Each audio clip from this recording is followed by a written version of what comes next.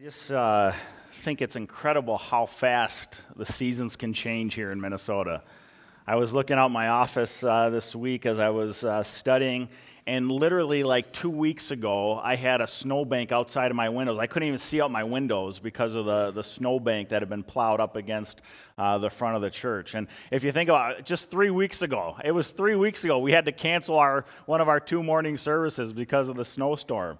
And now here we are, those 20-foot tall snowbanks around the parking lot are all gone, and we're looking forward to summertime. But as I was thinking about the reality of the change of the seasons and the melting snow this week, I started reflecting on just how incredible, how amazing snow is. If you could go back to that first slide, please. When you think about snow, I mean, it's truly an incredible wonder of God's creation. Snowflakes are just truly marvelous, miraculous things. Snowflakes begin as a tiny speck of dust traveling through the Earth's atmosphere. And as that little speck of dust begins to accumulate crystals from the water vapor it's flowing through, pretty soon those crystals begin to condense around this flake of dust, this tiny speck of dust, creating these beautiful geometric patterns. I mean, isn't that just absolutely incredible? Every single snowflake has 6 sides to it, 6 sides, and they almost have perfect geometrical symmetry. Not quite, but almost perfect. These crystalline features that are formed. And every single snowflake is unique.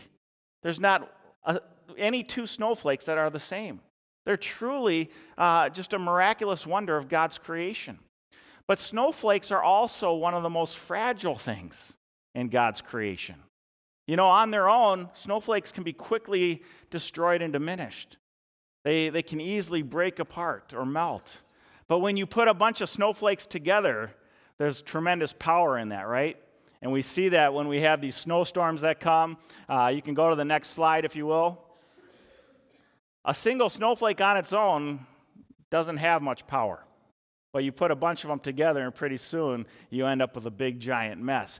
And friends, this is a great illustration of how there is tremendous power in unity. And I thought about that this week because the passage that we're going to be looking at today is all about the power that exists in the unity of the church, of God's people, through the Holy Spirit at work within us. When the Holy Spirit empowers each of us as followers of Christ, we in our unique abilities, our unique personalities, our unique talents, our spiritual gifts, all of those things come together in a collective whole with incredible power to truly transform the world. And that's what we see taking place in the gospel revolution that we're looking at here in the book of Acts. We're seeing this group, a collective group of individuals empowered by God's Spirit, coming together in radical unity, creating this powerful community that would literally go on and transform the world. And so this morning we're going to look at the radical unity that was taking place in the early church. And my prayer for this morning is that as we look at this passage in Acts chapters 4 and 5, that we too would be inspired as a church with a collective vision for what is possible when God's people come together, empowered by the Spirit, united in a common cause and mission for the sake of the gospel. So this morning we're going to be looking at Acts chapter 4, starting in verse 32 through 5:11. It's a shorter passage. We've come out of those real long chunks of passages now. We're going to be looking at a shorter passage of Scripture. And in today's passage, we're going to see one of the great heroes of the faith in the New Testament. But we're also going to discover 2 of the most notorious figures in the early church. So let's take a look at our passage together. Acts chapter 4, starting in verse 32. Now the full number of those who believed were of one heart and soul. And no one said that any of the things that belonged to him was his own, but they had everything in common. And with great power the apostles were giving their testimony to the resurrection of the Lord Jesus. And great grace was upon them all. There was not a needy person among them. For as many as were owners of lands or houses sold them and brought the proceeds of what was sold and laid it at the apostles' feet. And it was distributed to each as any had need. Thus Joseph, who was also called by the apostles Barnabas, which means son of encouragement, a Levite, a native of Cyprus, sold a field that belonged to him and brought the money and laid it at the apostles' feet. But a man named Ananias, with his wife Sapphira, sold a piece of property. And with his wife's knowledge, he kept back for himself some of the proceeds and brought only a part of it and laid it at the apostles' feet. But Peter said to Ananias, "Why has Satan so filled your heart to lie to the Holy Spirit and to keep back for yourself part of the proceeds of the land? While it remained unsold, did it not remain your own? And after it was sold, was it not at your disposal? Why is it that you have contrived this deed in your heart? You have not lied to man, but to God." When Ananias heard these words, he fell down and breathed his last. And great fear came upon all who heard of it. The young men rose and wrapped him up and carried him out and buried him. After an interval of about 3 hours, his wife came in, not knowing what had happened. And Peter said to her, "Tell me whether you sold the land for so much." And she said, "Yes, for so much." But Peter said to her, "How is it that you have agreed together to test the Spirit of the Lord? Behold, the feet of those who have buried your husband are at the door, and they will carry you out." Immediately she fell down at his feet and breathed her last. When the young men came in, they found her dead, and they carried her out and buried her beside her husband. And great fear came upon the whole church and upon all who heard of these things. What an interesting story. We see this incredible depiction of just this radical unity and radical generosity in God's church. But we also see the reality of the enemy's work, sowing seeds of discord, trying to create disunity and dissension in this early gospel revolution that had begun in the Holy Spirit-inspired church of God. Well, this morning I want to look at this passage, and I want to talk about this radical unity that we see here in Acts 4 and 5. This terrific model that we have that God calls us to as His people, as the church. And we're going to look at 4 points in our passage this morning. And the first of these 4 points that we're going to see is that in the early church, there was a radical unity created by the gospel.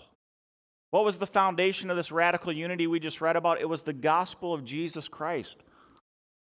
I want you to notice here in verse 32, our passage starts out by telling us, Luke tells us that the whole church was of one heart and soul.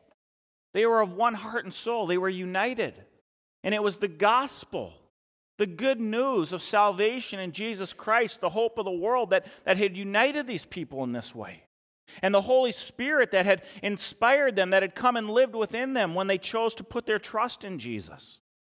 Now this phrase here, united in one heart and soul, this is a very interesting phrase because historians tell us that this phrase isn't found in any known pagan Greek literature.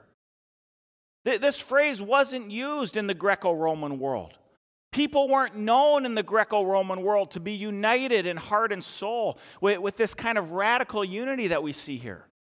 This is the first time in all of the writings of antiquity that we have this statement.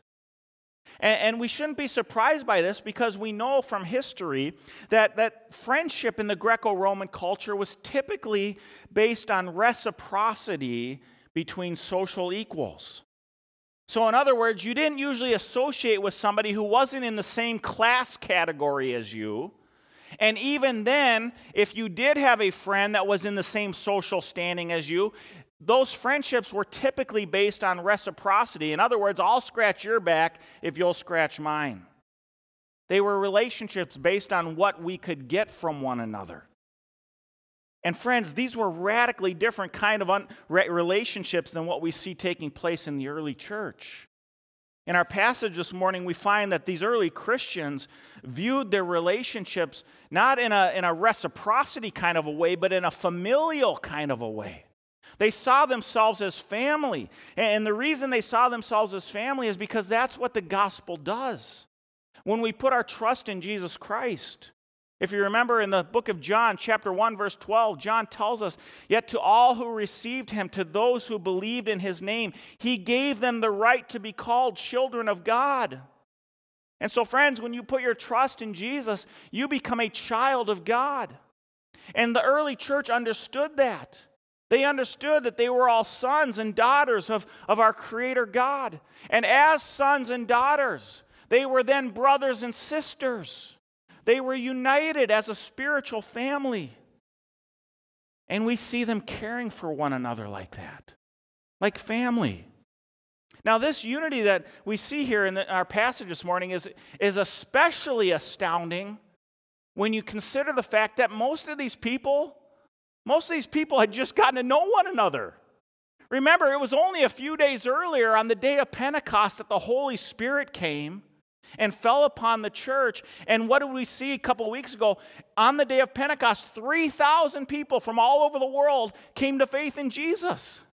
And now, probably about a week or so later, these 3,000 new believers are united in this radical unity, committed to one another, loving one another, serving one another. People from different nations, different languages, different ethnic backgrounds. Friends, what could inspire that kind of a thing? It was only the power of the gospel at work in their hearts and the reality of the Holy Spirit that fueled this. This was a diverse group of people experiencing a unity that can only be described as supernatural. And that's exactly what it was. It was a supernatural unity. God had prophesied this supernatural unity hundreds of years before. If you remember what the prophets told of in the Old Testament, the prophet Ezekiel, in Ezekiel 36:26, the prophet Ezekiel told us, I will give you a new heart. This is God speaking. I will give you a new heart, and a new spirit I will put within you.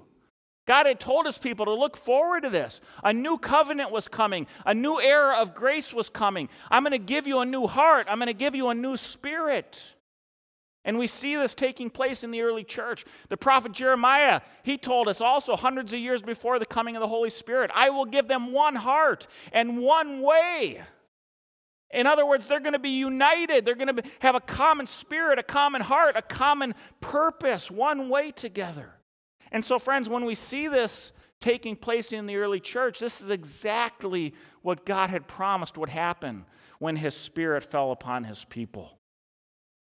The famous evangelist John Wesley once described the unity of the early church as a situation where their loves, their hopes, their passions joined. Isn't that a great description? Their loves, their hopes, and their passions joined. Friends, what does this mean? Well, they loved Christ, and so therefore they loved one another. Right? When we love Jesus, that's inevitably going to overflow out of our hearts into love for our brothers and sisters in Christ. Remember, Jesus prayed on the night of his arrest, Lord, give them unity, unite them as one, just as you and I are one, Father. And so when we fall in love with Jesus and he transforms our hearts, that then spills out into love and unity for our fellow believers. They not only loved Christ, but they also hoped in Christ's return. Their loves, their hopes, their passions were all united. They hoped in Christ's return. Therefore, they were not attached to the things of this world. Why were they so generous? Why were they so willing to give things away? It's because they knew this world wasn't their home. This is just a temporary place that we're passing through. Our true home is in heaven. And so I'm going to hold on to my stuff in this life loosely. And if I have a brother or sister in need, I'm going to share it. Because my true hope is in heaven. I'm looking forward to the day the Lord returns.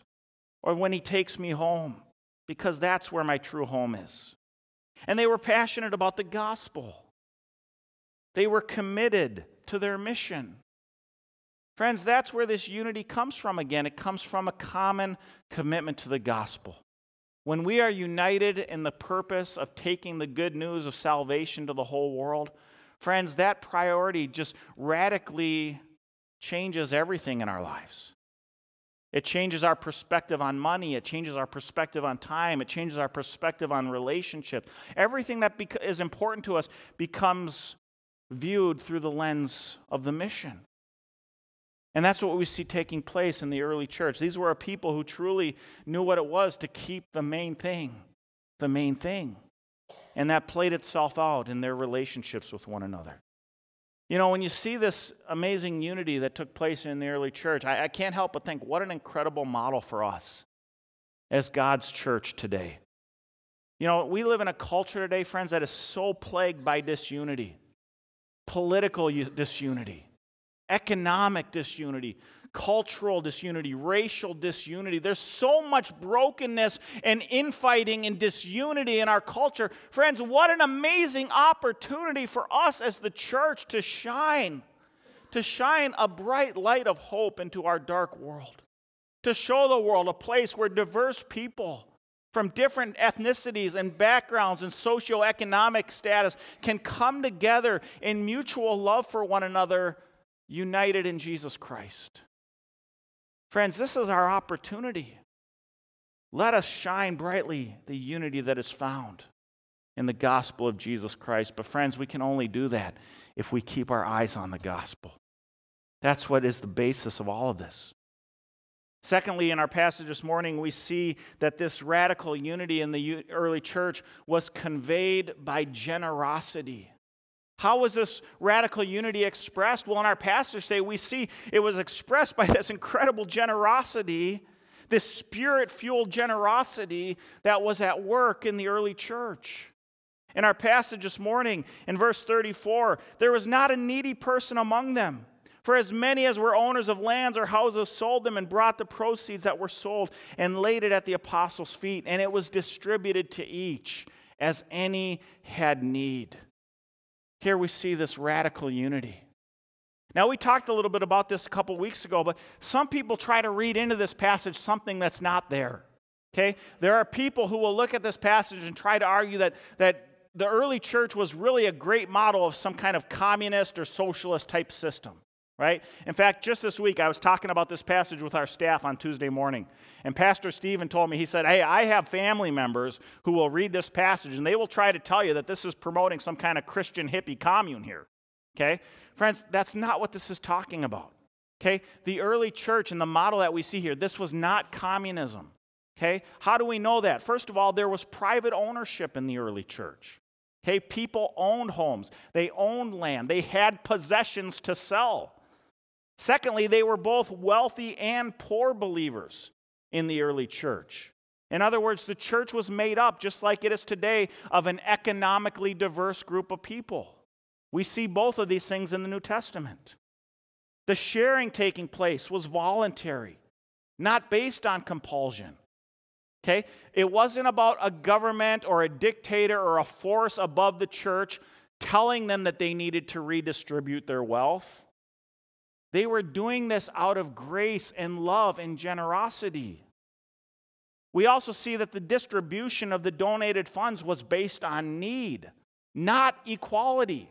Friends, the goal for the early church was not making everybody equal. That wasn't the goal. The goal was to make sure everybody's needs were equally met.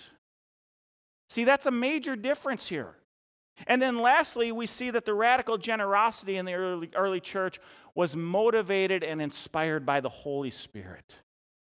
It was only the Holy Spirit transforming hearts that would motivate people to this kind of radical generosity. And friends, this last point, by the way, is why communism has never worked anywhere in the history of the world. Because you cannot force fallen, sinful people into this kind of radical generosity. It just doesn't work. This generosity only happens when hearts are changed, when lives are changed, when the Holy Spirit motivates us to love one another as brothers and sisters in Christ. Now, some people would argue that what we see here in the early church in Jerusalem was really an exception.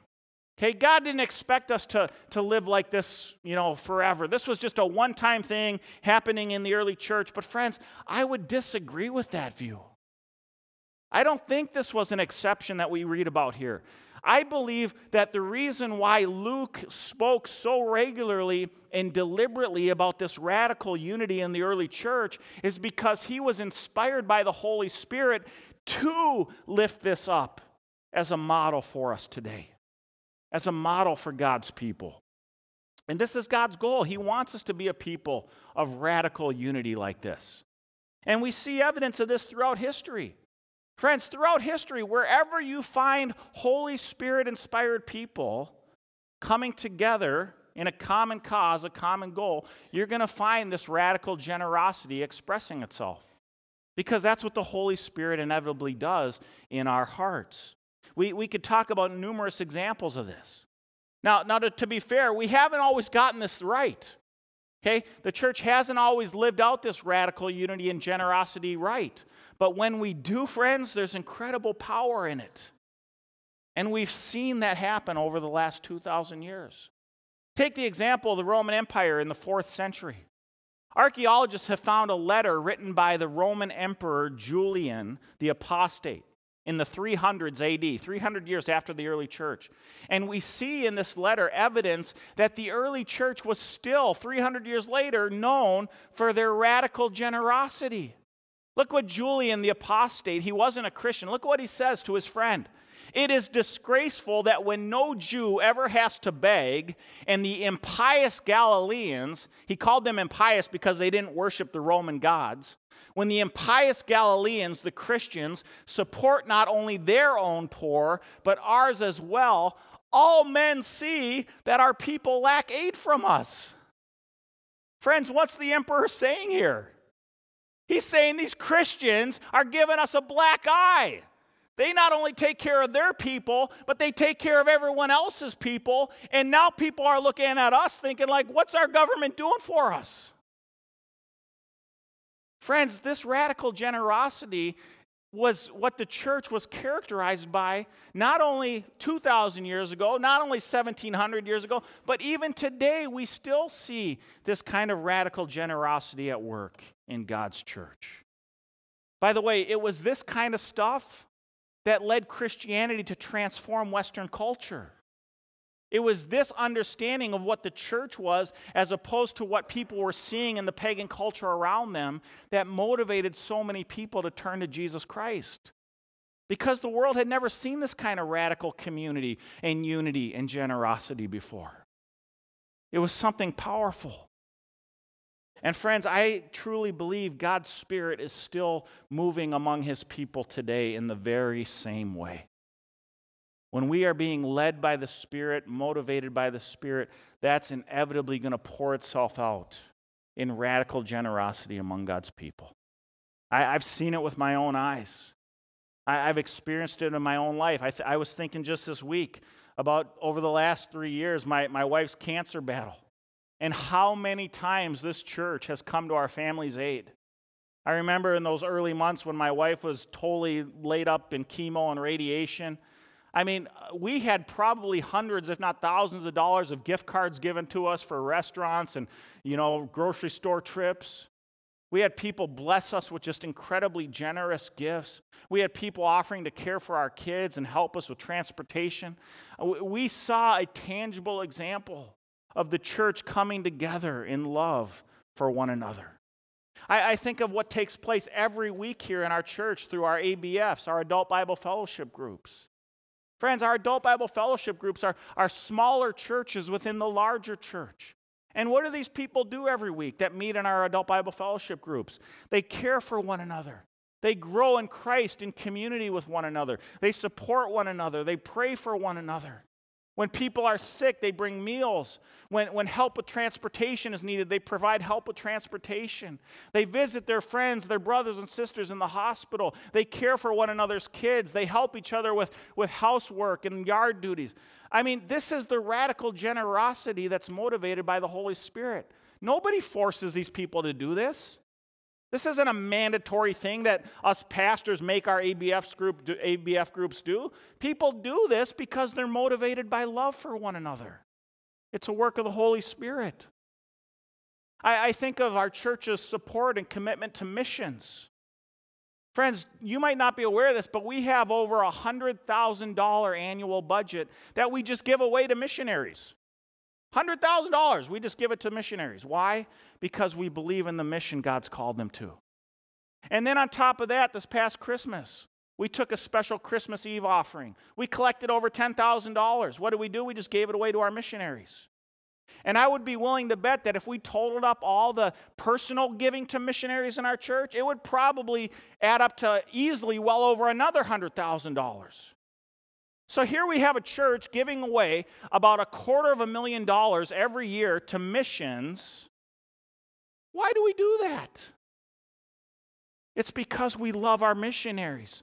We believe in the mission they've been called to. And God doesn't call all of us to go around the world, but you know what? We can support them in love and in our finances and in our prayers.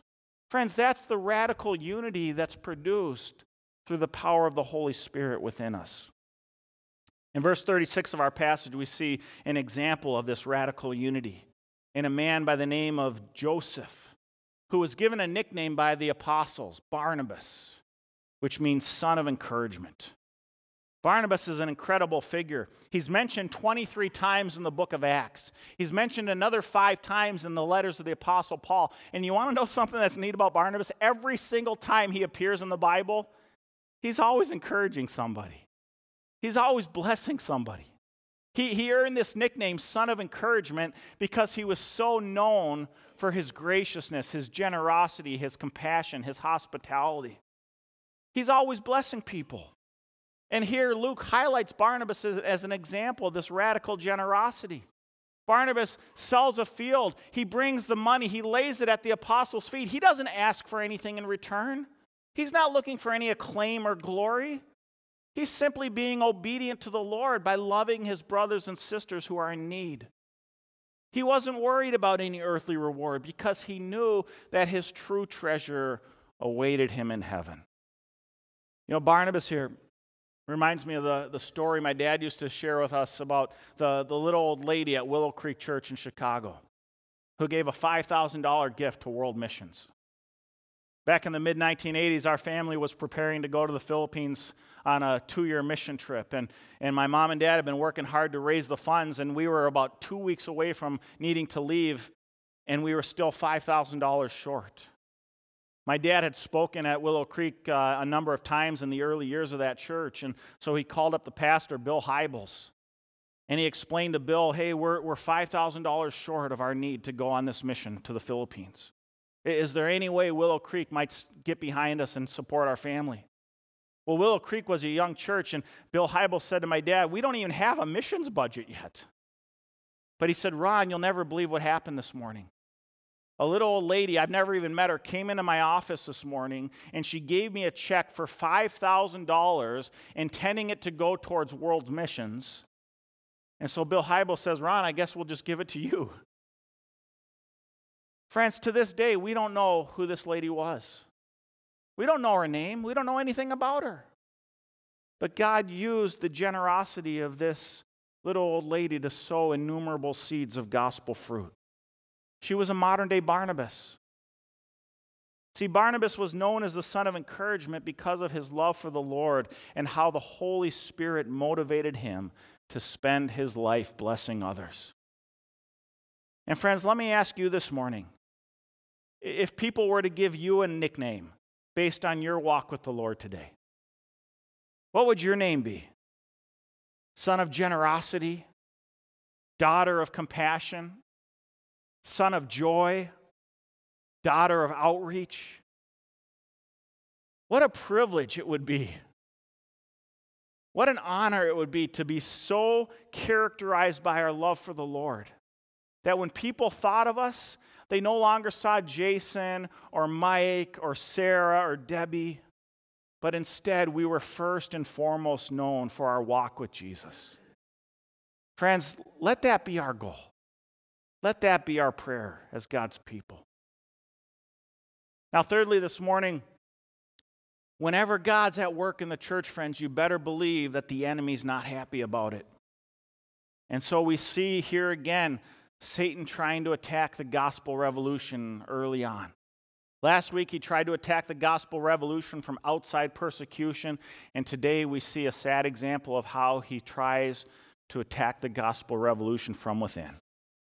Here in verses 1 through 4 of chapter 5, we encounter this story of Ananias and Sapphira. Ananias and Sapphira, who sold a piece of property But they had hatched this plan in their hearts to keep back some of the money for themselves. But they brought the rest of the money to the apostles as if they were giving generously the entire proceeds of the sale. And Peter says, how is it that Satan has so filled your heart that you have not lied to man, but you've lied to God? You've lied to the Holy Spirit. It's interesting, the names of Ananias and Sapphira. Ananias means Yahweh is gracious. Sapphira means beautiful. And how ironic, friends, that these names, the Ananias and Sapphira, reflect the exact opposite of their character. These people, this pair, was anything but gracious and beautiful. Instead, we find in this couple a hypocrisy motivated by greed for fame, greed for fortune. What happened? I think Ananias looked at Barnabas and saw the acclaim that Barnabas got. He wasn't seeking it, but they saw, man, Luke is praising Barnabas. The early church is praising Barnabas. I want a cool nickname like Barnabas. And so Ananias hatched this plan to gain fame and acclaim in the eyes of his fellow believers, while at the same time holding back some of the proceeds for himself out of his greed. They were the polar opposites of Barnabas. And how did this happen?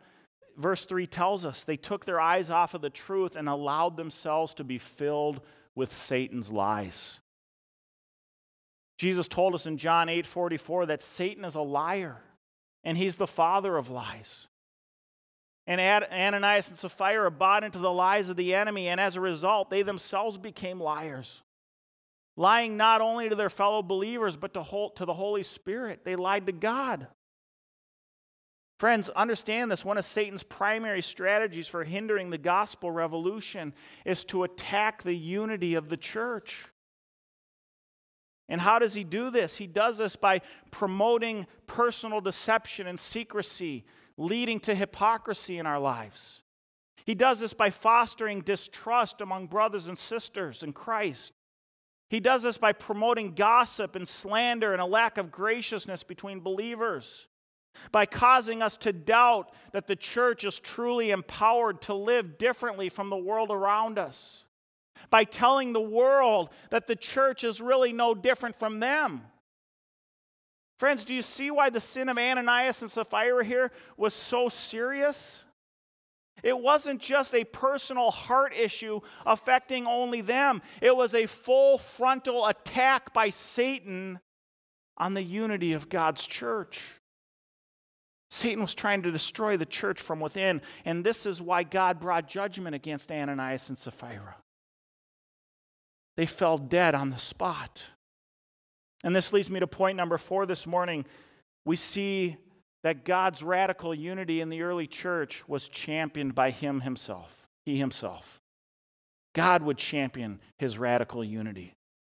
And he did this by making an example of Ananias and Sapphira. Now, some people will say, Jason, wasn't God being overly harsh here? I mean, all these guys did was lie and keep a little extra money for themselves. Was it really worthy of death?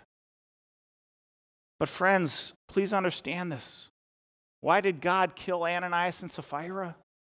He judged them in such a serious way because he was seeking to protect his church. He was defending the gospel revolution from a cancerous tumor embedding itself into the church in its infancy.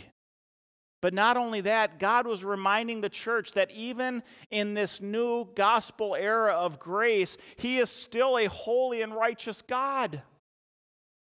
Friends, we're so quick to forget that at times. We're so quick to focus on the love of God and the grace of God and the forgiveness of God that we forget that God is still holy and righteous and he hates sin. He cannot tolerate sin.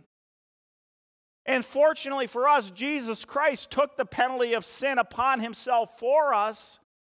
Otherwise, every single one of us would meet the same fate as Ananias and Sapphira. See, friends, the marvel of this passage, the wonder of this passage is not that God condemned Ananias and Sapphira to death for their sin. It's that he hasn't executed the same judgment on all of us. If he treated us all the same way in light of his holiness, friends, every single one of us would have fallen dead a half hour ago in the middle of worship. Because we're all a bunch of lying hypocrites. But thanks be to Jesus, God doesn't see us that way. Because the blood of Jesus covers our sins. And God sees us clothed in the righteousness of Christ because of the cross. That's incredible grace, friends. Luke tells us in verse 11 that great fear came upon the whole church as a result of this incident. This wasn't a fear as if they suddenly became afraid of God.